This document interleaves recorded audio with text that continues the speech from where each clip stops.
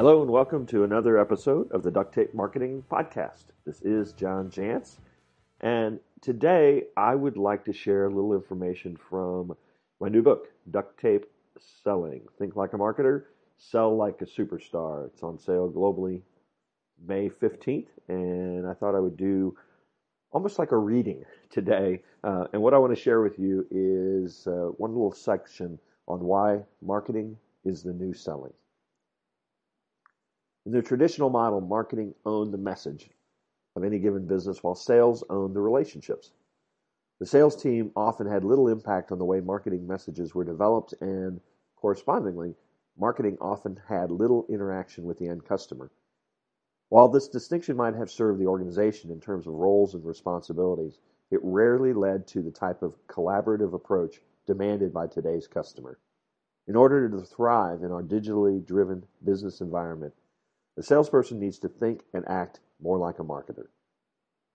Although I suppose this has always been true to some degree, it is painfully true now that prospective clients have access to mounds of information, tools to deflect unwanted sales messages, and the ability to freely publish both flattering and unflattering information about the companies with which they choose to do business.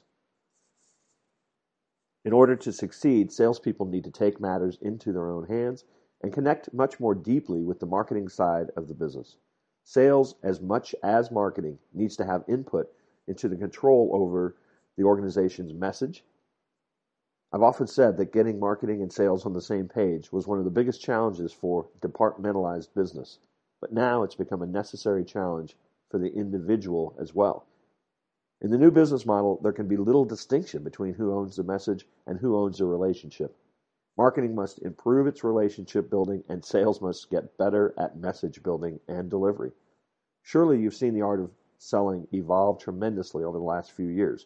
This is in large part because markets now have immediate and deep access to the kind of information once delivered as a primary function of the selling process. For the individual salesperson, this means the following elements of selling have changed. Listening is the new prospecting. While it's become much more difficult to gain access to prospective clients via phone and email, it's actually become much easier to understand the individual needs of a prospect due in large part to social media. Salespeople need to create their own socially driven listening stations, add social profiles to their customer relationship management tools, and stay on top of what customers and competitors are doing.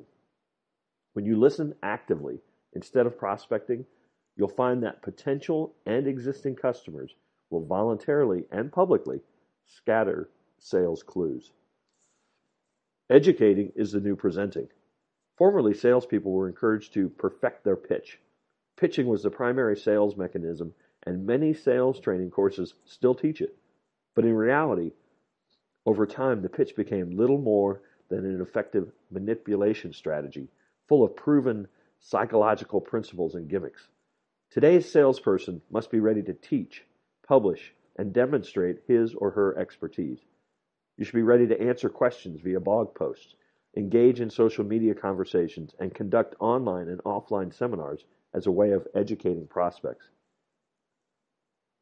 It's very hard for salespeople to turn the pitch off once they are used to relying on it 24/7, but the ones who do are reaping the benefits. Insight is the new information sharing. Prospects have access to the best information in the world at the mere click of a button. They have access to everything we sales professionals share online, as well as what our competitors, customers, and partners share about us and the industry in general. In collecting information, prospects can either become very smart or very confused about what's being sold. Today's salesperson must act as a filter for the mass of available information and provide insight, context, and guidance about it. Your role is to help prospects understand the questions they need to consider and then provide the answers. To do so, you must be very good at helping prospects aggregate, filter, and condense the mass of information. In effect, you must become more like a guide in the process of selling. Story building is the new nurturing. Stories are the greatest relationship builders. As Mr. Rogers used to say, it's hard not to like someone once you know their story. The job of storytelling is collaborative. Salespeople must first be able to relate the organization's core stories to the world of the customer, then help the customer build a new story, with salespeople taking the leading role in solving the customer's problems. Conclusive story building is only accomplished with proof over promise. Today's salesperson must actively understand, measure, and communicate the real results that customers achieve in every engagement. And they must bring those real-life stories to new customers and prospects. And finally, value delivery is the new closing. Whenever I hear the word closing, all I can think of is Alec Baldwin's epic Always Be Closing speech in the film Glengarry Glen Ross. But that view doesn't work today. The modern salesperson must instead always be building value, always be connecting. I'm not saying that closed deals don't count. They do, and your success as a salesperson depends on that metric. But sticking with the mindset of adding value over the pressure to close at any cost is the difference between the old and the new. If you can deliver value and education to your client, traditional closing tactics become a thing of the past. And this isn't simply about more schmoozing. This is a call for you to explore genuine, mutually beneficial insights that will give clients new ways to think about their problems. This includes delivering value with referral sources and strategic partners in ways that benefit your best clients as well as your partners, and building platforms that provide clients with anything they need to meet their objectives. Today's sales superstars attract, teach, convert, serve, measure, and most important, guide their clients and prospects while developing an individual brand that stands for trust and expertise. Throughout Duct Tape Selling, I give this new mindset of the new sales professional.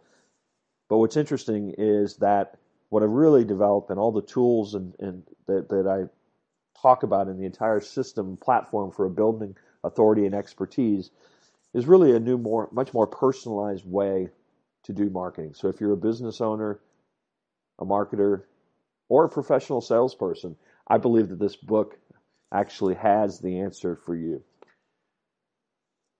What's been interesting is the amount of people in leadership in sales and marketing that have told me that this book is actually one of the best books they've read, with this idea of getting sales and marketing on the same page. So if any of this resonated with you, you can check out ducttapeselling.com, and the book is available May 15th, really pretty much anywhere you buy books. There, of course, is a digital version, Kindle version, as well as a hardback, and coming about June 10th, there will be an audio version as well. So thanks for listening, and have a great day.